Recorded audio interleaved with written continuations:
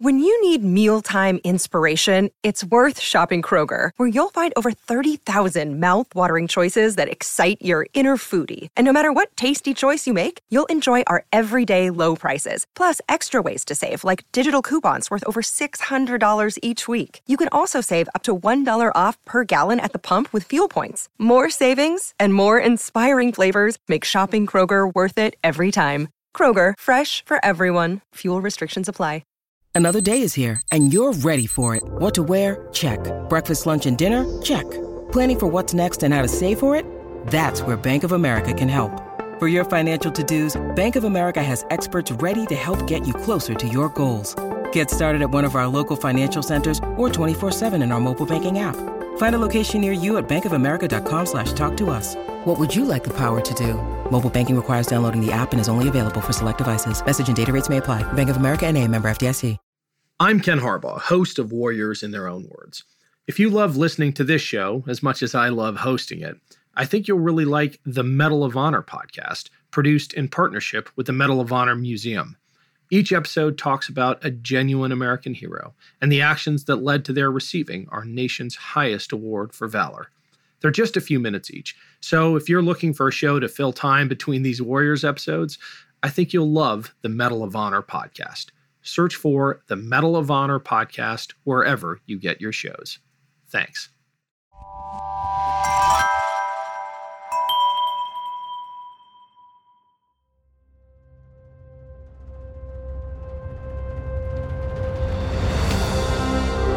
I'm Ken Harbaugh, host of Warriors in Their Own Words. In partnership with The Honor Project, we've brought this podcast back at a time when our nation needs these stories more than ever. Warriors in Their Own Words is our attempt to present an unvarnished, unsanitized truth of what we have asked of those who defend this nation. Thank you for listening, and by doing so, honoring those who have served. Today, in a special Veterans Day episode, we'll hear from Army Specialist Rocky Bleier. Bleier served in the infantry in Vietnam until an enemy grenade injured both his legs and sent him home. He made a full recovery and went on to win 4 Super Bowls with the Pittsburgh Steelers.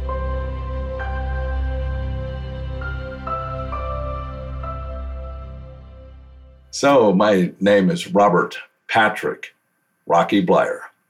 I was 11 Bravo, Spec 4 when I got back, and served in Vietnam from May 1969 to August of 1969.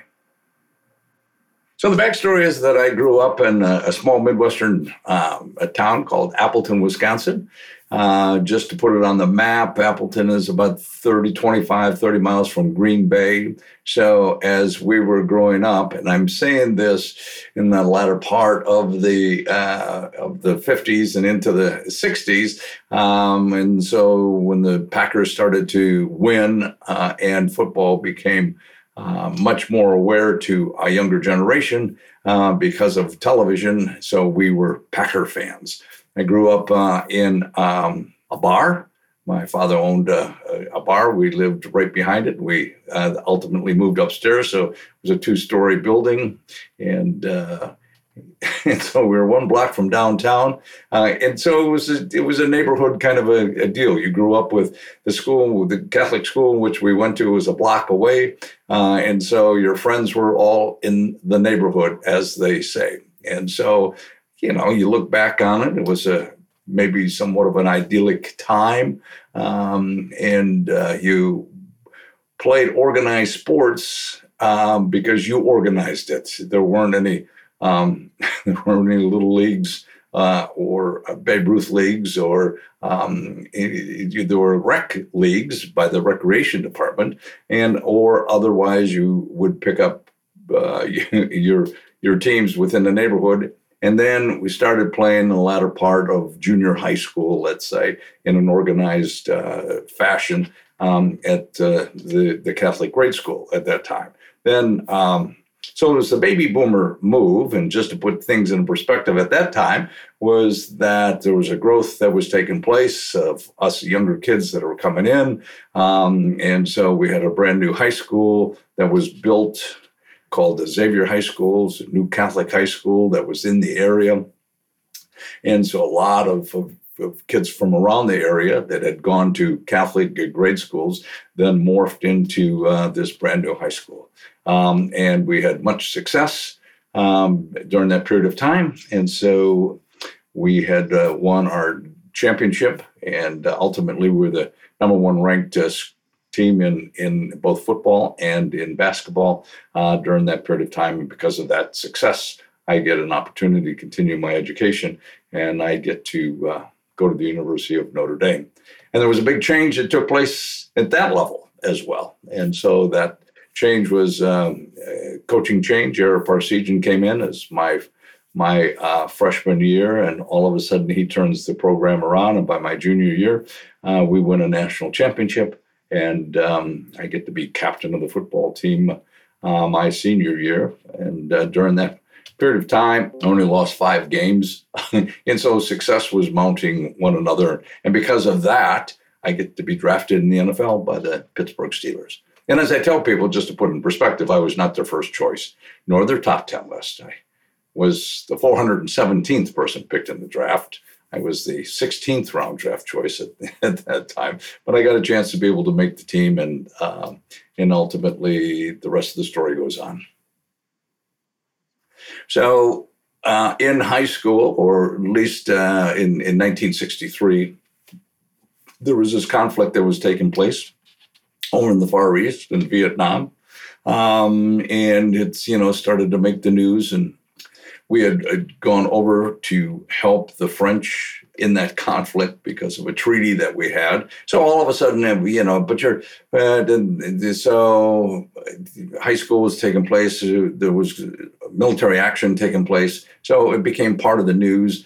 Then we go on to college, we get a deferment, and then things start to escalate. So through that period of time, from 64 to 68, my years in college, is that it was the somewhat center of attention. It was always in the news as it expanded and grew, and you were part of that population that possibly could be drafted. So now all of a sudden, high school friends that had dropped out of school or didn't know what they were going to do enlisted and or got drafted, and the draft was a big issue. Then the war started to escalate, and because it escalated, it became an unpopular conflict over there. Now the soldier at that time was then identified with the conflict and not necessarily being praised as he is today. So it was just there. It was just always a part of your life. So when you talk about the military, yeah, it was kind of just friends were enlisted into different branches and or got drafted and were in Vietnam and served or came back. And so it was a part of your awareness factor that this conflict was going on. So it was always around you. I had friends that had dropped out of college and got drafted and weren't necessarily. They had gone to Vietnam, but weren't necessarily in a combat unit. They were in support mechanisms or part of the service, but they were still there. So then the student movement started to take hold, and that was college students getting involved in anti-war demonstrations and et cetera, et cetera. Most of the feedback that I had received, and to some degree, was anybody who was in the military, I should say, was not really opposed to what was taking place. It was just a part of where they were at that time. That they were in the military, that they were serving, and so at least that's the feedback that I received from those that I had talked to. I got drafted, as I had made mention, by the Pittsburgh Steelers. And I was their 16th round draft choice. And so you're in training camp and you're going through not knowing what was taking place, just trying to do your best and so on. And it was the latter part of the training camp, as I say, the happiest day of my life at that moment in time, which was the head coach. After a meeting that I was in, Bill Austin was his name, And I was walking out of the meeting and he said, "Can I talk to you for a moment?" And so I said, "Oh, okay, fine." And so he pulled me aside and he said, "Listen, we got this letter in the mail. It was opened accidentally. It was to me, but it was opened accidentally." And he said, "We think you're good enough to make this team, and we will take care of this for you." Well, the letter was my 1A classification, which just meant I lost my student deferment and I was now eligible for the draft. Whatever take care of this meant in his mind, it was like, I'm good enough to make the team. So time goes by, a week goes by, 2 weeks go by, a month goes by. I hadn't heard anything kind of from the Steelers, and we're just kind of doing our process. And so unlike today, maybe, but I go down to the Steeler office and talk to the general manager, and I go, "Hey, have you guys heard anything about this, taking care of this for me?" And he said, "We're having a little problem. General retired, the congressman got defeated, all our contacts are, but we're working on it," whatever that meant as well. So in my mind, which was that, and the only experience I had was through the Green Bay Packers. And so when I would be back home prior to going to training camp, there would always be an article in the paper about those players that were in the reserve. And so they would go to 2 weeks during the summer, or they'd be on weekend calls, as the regulation was at that time. So they were just little stories. And, in the back of my mind, I go, well, that's the possibility of what may happen if you make the team. So anyway, as time goes on, all of a sudden I slip, through the cracks. And it was after the 10th game of the season, and I was down to training camp. We were at the stadium, and I was sitting on my stool, much like this, getting ready to go out to practice, when one of the equipment men hollered, "Hey, Blair, there's a letter over here for you." Now, you have to understand, in the locker room, not any different than any other locker rooms, is that there was a table, and usually on that table was where all the fan mail would be deposited for the players. When you're not on a winning team, there's not a whole lot of fan mail. And when you're the 416th pick of the NFL draft and nobody knows you exist playing on a losing team, there's not a whole lot of fan mail. And so I was surprised that there was a letter, and I walked over there and I picked it up, opened it up, slipped out the paper inside, unfolded it, and said, "Greetings, we'd like to inform you that you've been inducted into the armed services of your country." Kind of came out of left field, let's say. And I knew it was hanging out there because I hadn't heard anything from the Steelers, and it's a possibility, and things were getting kind of tight.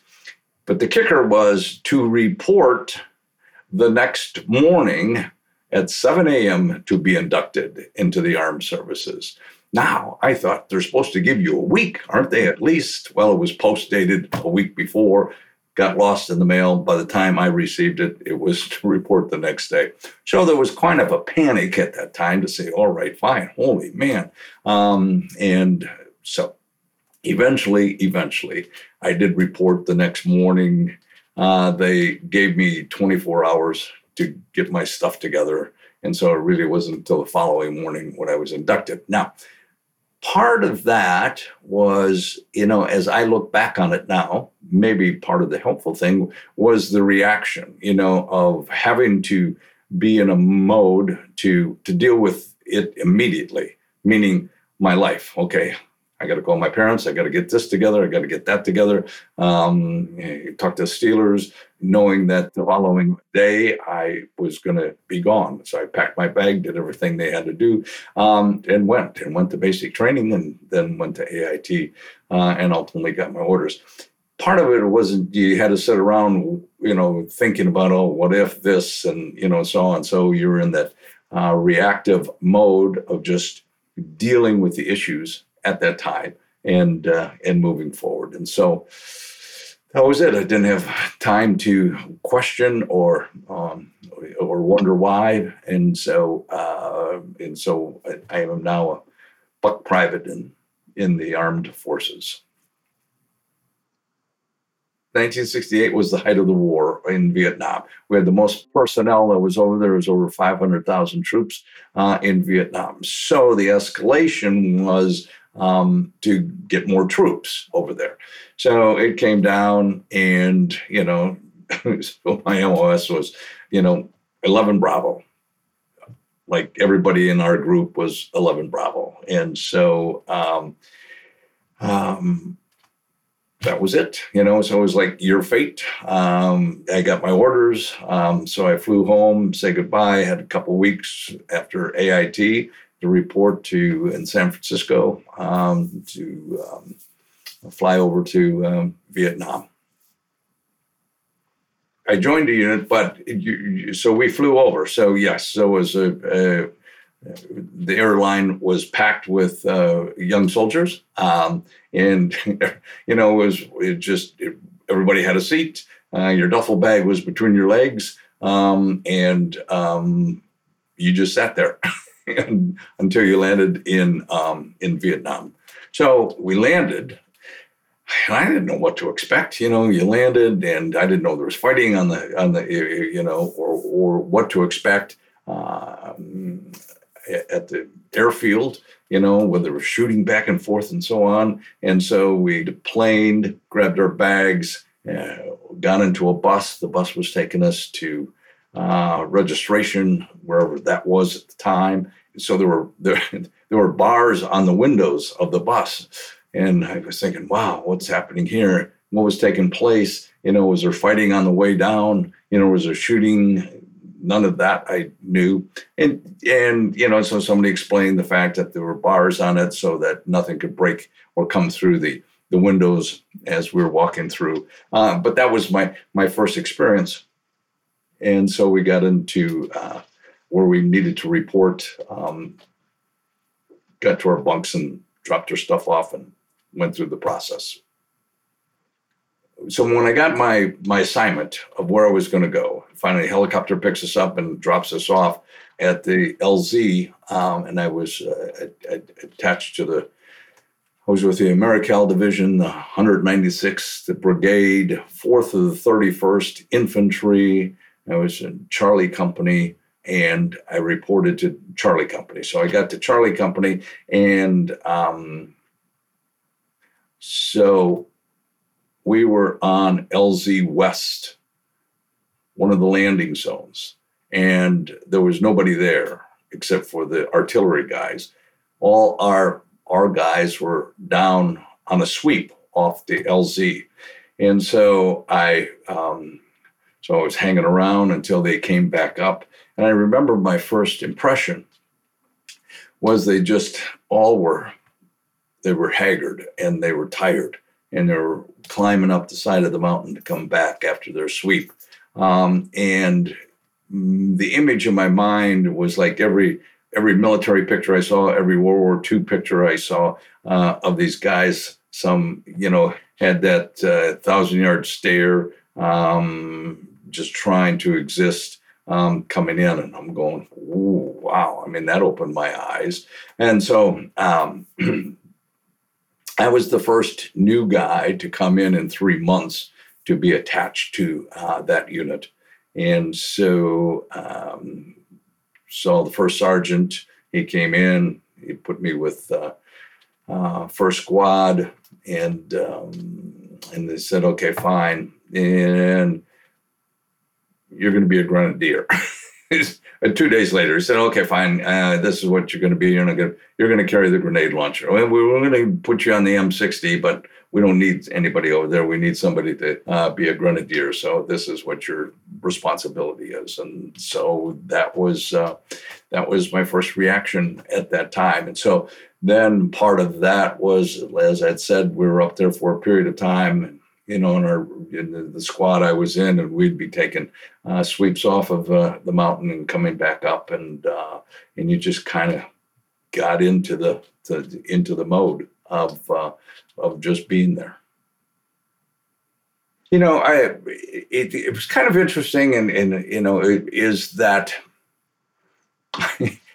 ultimately, the comparison is that it wasn't any different than any training camp I'd gone through from an experience point of view.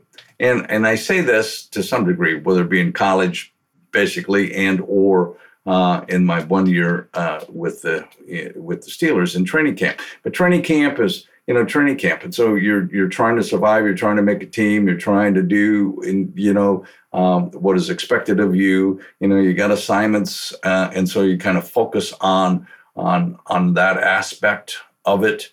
You might be tired. You have to run sprints. You got to do the conditioning, et cetera, et cetera. And so it's somewhat much like the military. Now, all of a sudden, you're focused in what you had to do. Or so there's a couple things as you're working through this, is that how other people respond to the situation and or leadership.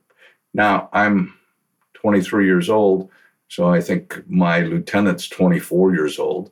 The other guys around me are maybe 18, 19, 20, 21. And so all we're doing is we're trying to survive and do our responsibility, whatever that may be.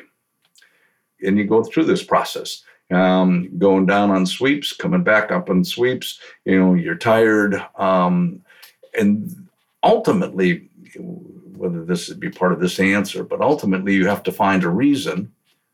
You have to find a reason why you're there. You have to find a reason why you may be shot and or die for something outside of defending our own land or being in our own home or whatever it might be. So now all of a sudden you're over there. And I don't know whether a lot of soldiers found that reason, and whether or not it was the right reason, but you have to come up with, why are you here?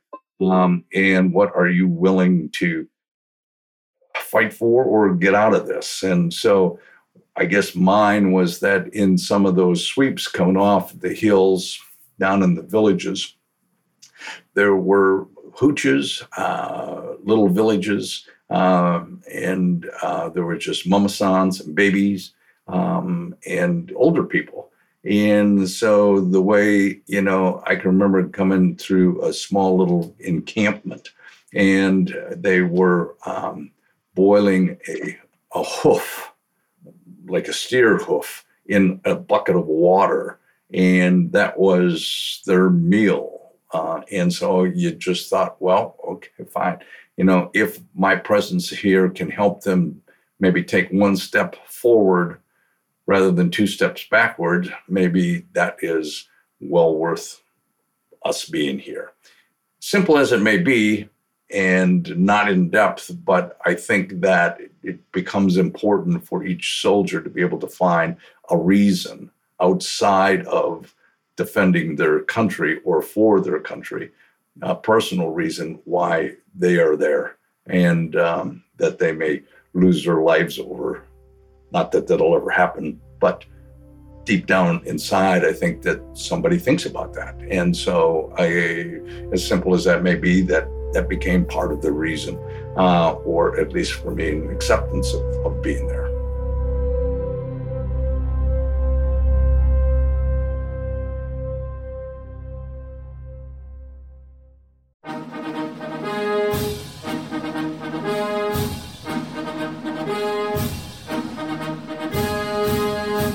We often hear about the individuals who took the oath of office to become the chief executive.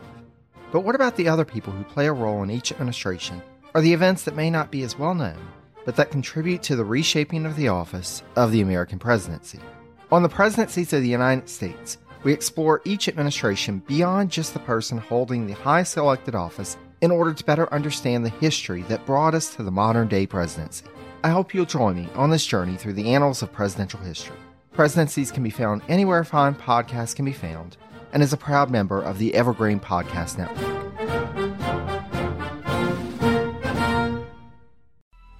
Coming up on 5 Minute News, I'm Anthony Davis. you might think it's partisan because maybe it's critical of one side or the other, but it's not. It's just the truth. And I think that's also something that's kind of unusual for Americans listening to the radio or to podcasts, because the news landscape in the States has been so partisan for so many decades. So 5 Minute News is verified, truthful, independent, unbiased, and essential world news daily.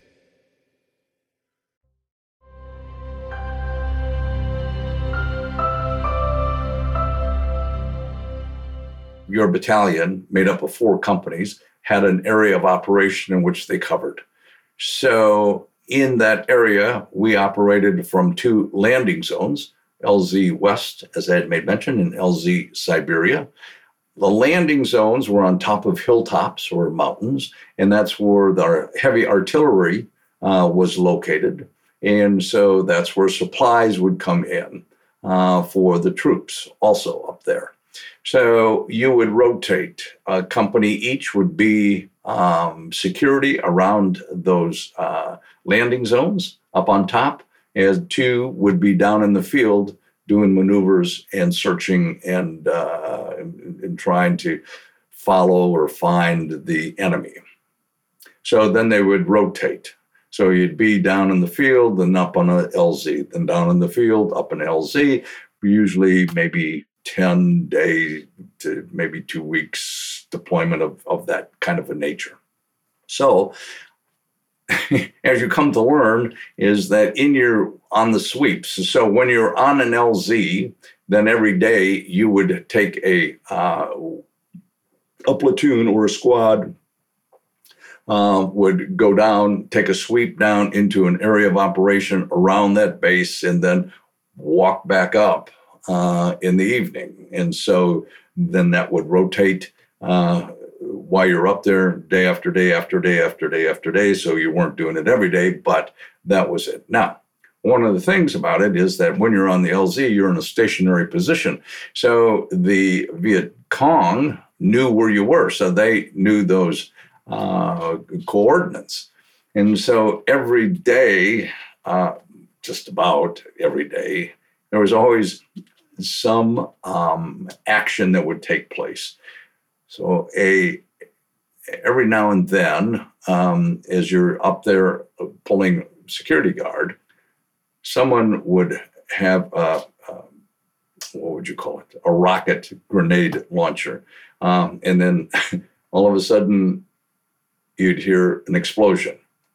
So the sound would be incoming. Okay, everybody know. And they would then walk the rockets up or the grenades up the side of the hill. And so it would hit one, explode, hit another, hit another, hit another. And then we'd return fire once we finally found where that location was. But that would happen sporadic while you were up on the mountain. In the valley, when you're walking, now you're moving. So you're moving and the enemy's moving. And unlike today, because of the technology we have, you weren't as viable on the field or on the ground doing those sweeps out in the field, and because if you happen to run across one another, you might. So we'd come into villages and we'd check out the villages and so on, and then move on, and we'd have an area of operation. So your day would be: you get up, you get a cup of coffee, you'd make it, then you'd move out. You get to a point where you would have stop for, quote, lunch, so to speak, and then you'd move out of that area after a couple hours into another area where you'd have a bivouac for that evening. You set up a security guard, and you would do that and repeat that day after day after day as you move through that area of operation. So it was different places and different expectation, but at every place, you had to pull guard duty within your platoon and or within your area. So you'd switch, you'd be up for 2 hours, and then your teammate would be up for 2 hours, and then you have a third guy. And so you get like 4 hours sleep if you could. And then you just rotate through the evening until we got up in the morning and moved out to the next location. So the details of that day was that we're up on an LZ Siberia, our company is, and all of a sudden, let's just say it was over the weekend, all of a sudden we get a report that there's enemy activities. Just, I'm a grunt. I'm a private. So all you do is get what's fed down to you. You don't know what's happening or why it's happening or whatever it is. So all of a sudden we're on 24-hour alert. Now 24-hour alert is, whoa, there's some stuff happening out here. That means nobody's on break. Everybody's alert. We're on 24 hours as best we possibly can to manage that. We may be moving out.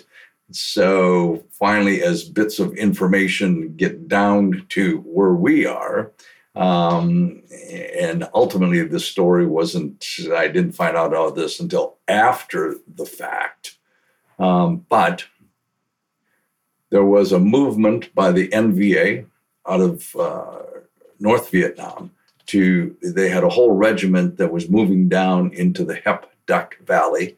That's where we were located, up in I Corps. And so this movement was moving down of regimental soldiers.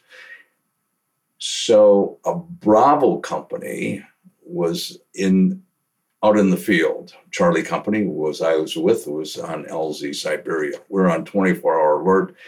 They got hit or were under attack. And all of a sudden, we are helicoptered or pulled together to get out, and helicopter were flying down into the valley. And our mission is to get to Bravo Company to give them the support they needed or whatever. So we're flying out in helicopters, get out, assemble. We're moving out through the late afternoon into the early evening. There's a firefight taking place. Helicopters are coming in. I can see machine gun from the enemy. One of the helicopters got hit. So all this action, but it was taking place at night. Our mission was there to get and support Bravo Company. So by the time we get to them, it is late at night. And what bodies that did not get removed by helicopters, we were now going to move them out of that spot. So our responsibility was to pull front and rear security and carry what dead that were left and out of that area. So we're trying to move that what was left of Bravo Company. So all of a sudden, there was a body that was left. I grabbed another guy, said, come on, we got to take him out of here. I threw my grenade launcher to one of my friends behind us. And so we picked the body up. And as we were moving out, we had to cross the stream. And so there was a machine gun position on the stream. Now, all of a sudden, it opens fire, and we're in another firefight very quickly. After a period of time, the word was to let's leave the bodies. Let's move out as best we possibly can. So eventually, we did move out, and we hook up with another company that was in the field. We set up a defensive position that night. Next morning, we're moving back. So our company was going to go back to retrieve the bodies that had been left behind. And so it was a reinforced platoon as we were moving forward. And the reinforced platoon was basically the command central. So our company commander was with us, and a couple lieutenants, and the radio guy, and the rest of our platoon. So we had gone back, and we were walking on an open rice paddy. So we're coming out of this wooded area onto an open rice paddy, when all of a sudden our point man saw movement across the berm, and shots broke the stillness. And the enemy started to run, and he started to chase and pulling everybody out in the middle of that rice paddy, when all of a sudden a machine gun starts to level the area. Bodies were diving left and right into the rice paddies that we were crossing. And so I jumped in one in front of me, got to the end of it, looked down. 4 other guys were pinned down in an open rice paddy. as well. I did see the machine gun, or I could see where it was coming from. It was maybe 150 meters away up on the hillside. So as a grenadier, my responsibility is to get some firepower onto that position. So I rolled over my side, breached my grenade, and went to fire when I felt a thud in my left leg. And it started to burn, and it bled. At the same time, the soldier behind me had hollered at me, "Rock," to get my attention.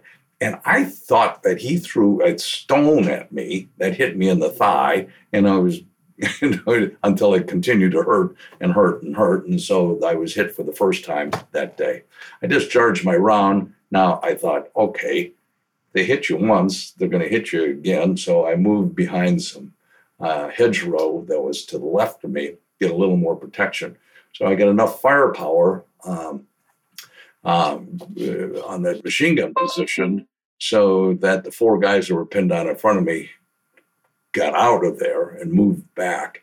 And eventually we had moved out of that rice paddy and back into the wooded area in which we had just came out of. And we set up another defensive position, and they probed our perimeter basically over a period of time. They probed our perimeter, got close enough.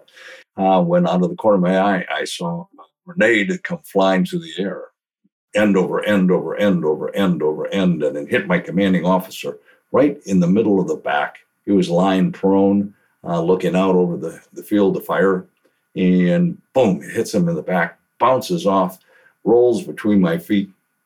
As I get up to jump out of the way, it blows up between my feet and my legs. And we're in another firefight until a sister platoon finally fought its way down to get us out of there. They came down. There was a lull. So then they carried us out of there. So I can remember lying there. This reinforced platoon, as I said, came and the first guy that dove into where I was, he says, "Oh, you're all right. Yeah. Oh, we got a report that you'd bought it. That you and the lieutenant had got killed. I'm glad you didn't. Boy, we'll get you out of here." Said, "Don't worry, you'll be the first guy that I'll get you out of here." I said, "Okay, fine." Then he comes back to me and said, "No, I'm sorry. The lieutenant's going to be the first guy. You're going to be the second guy." I said, "Oh, okay, fine." So they dragged me out of there on a poncho liner. And so four guys carried each corner, and started carrying me through the evening. Now we had a distance to go. There were, I think, about a click or a couple clicks away to where the landing zone was that we had secured earlier, or that another company had secured. And that's where we're heading through the night. So they pulled me and pulled me and pulled me and pulled me through the night. Now, they'd been up just as long as we had. They'd been in a firefight as well, coming down to get us out of there. So they were tired. And it finally got to a point where they said, "Hey, we can't drag you any further. Don't worry, we'll send a stretcher back for you." And I said, "Okay, fine." And then an amazing story had taken place at that time, or an action. And you don't think about it until afterwards, when all of a sudden a fellow soldier reaches down and picks me up and throws me over his shoulders and starts carrying me to the helicopter. And the helicopter was still a far way away. And so he would put me down, my blood all over him, and he'd catch his breath and pick me up again and continue on until he got me onto that chopper. And I never saw him again and didn't know who he was or where he came from, where he lived, or anything. But the interesting thing was that he was a soldier of color.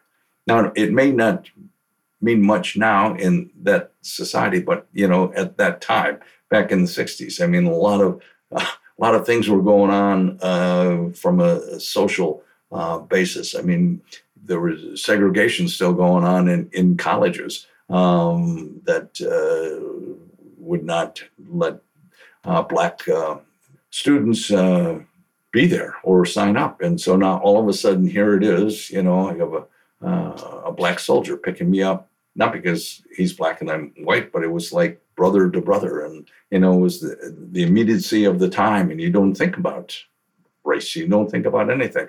And I think that's one of the great things about the military. It just levels the playing field for human beings to react with one another and as a fellow soldier. And so that was like we became brothers in that brotherhood of war. So it was an interesting experience.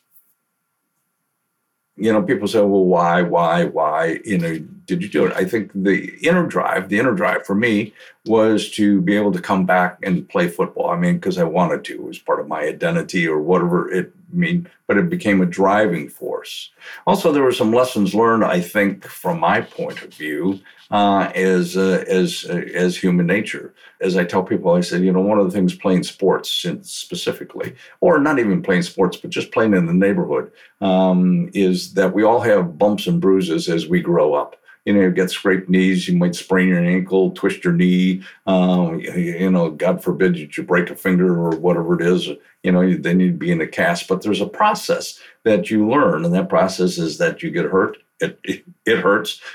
You go see mom. She takes you to a doctor. Doctor says, this is what we do. Then you rehab, it heals, and you're back out playing within a week or 2 weeks thereafter. And so it's that kind of a mindset. So my mindset was that, okay, I'm injured. I didn't lose an arm. I didn't lose a leg, damaged as it may be, but I've been there before. So you just go through the process. And I think one of the things in that process is getting back, having an opportunity, getting back to work, getting back your body back in shape as you best possibly can, not knowing what the future may be. The other thing is that I wanted to get to a point where I would erase those ifs that we carry around with us. If I would have done this, if I would have done that, if I would have worked out more, et cetera, it might have worked out.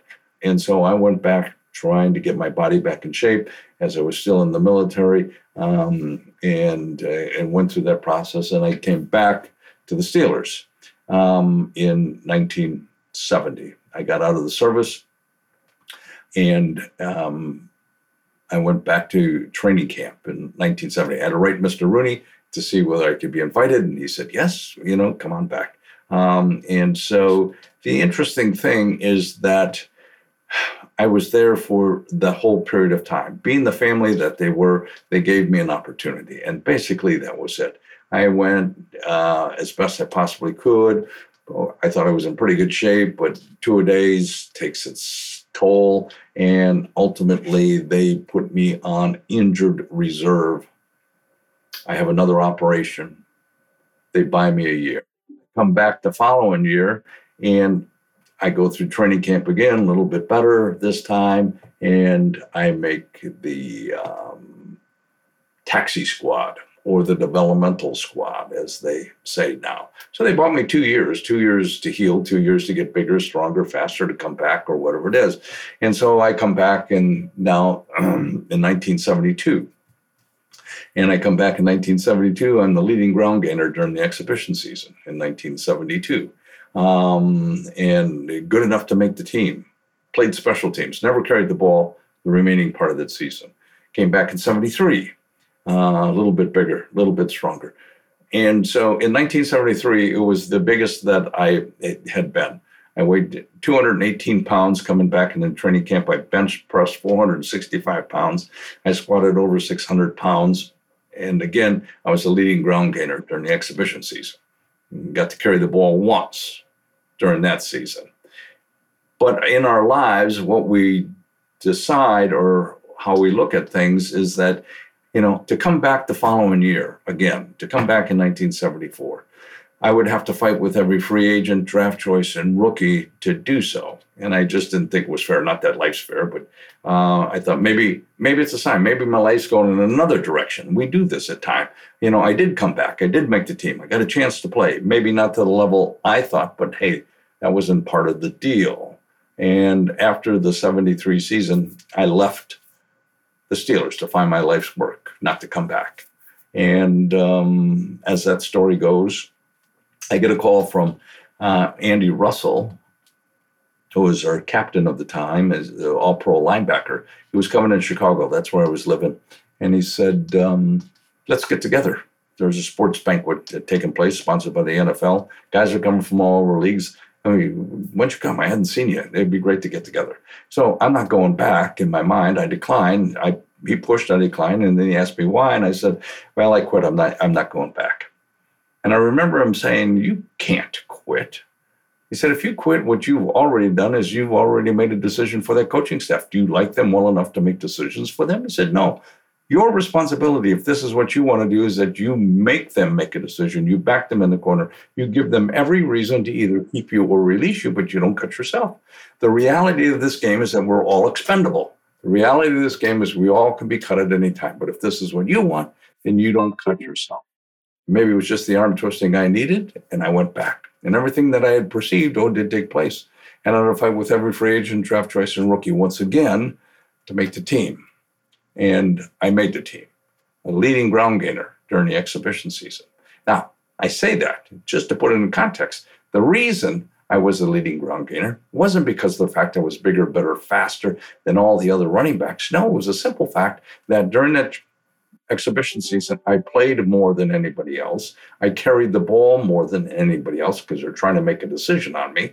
And given those two simple facts, I better be the leading ground gainer because all they were providing for me was an opportunity.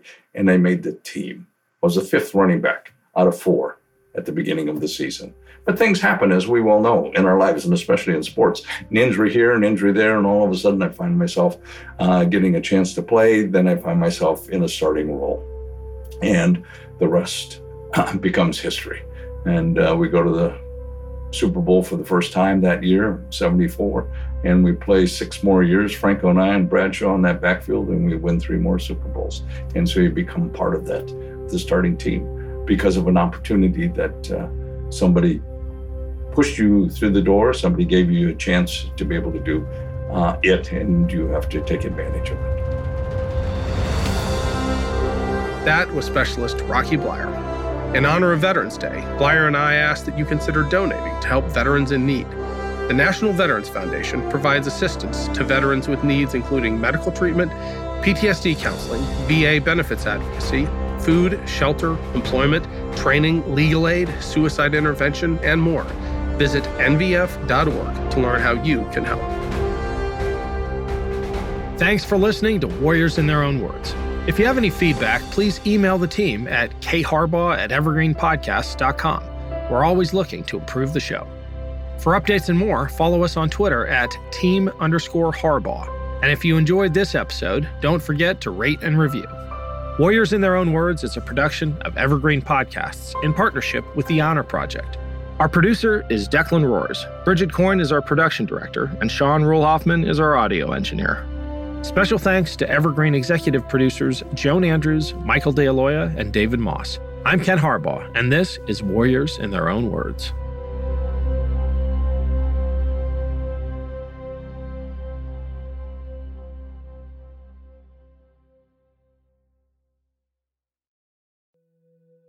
It was said that on the ship that traveled to the POW camp, the conditions were so horrible and the hold was so crowded that men would simply die standing up.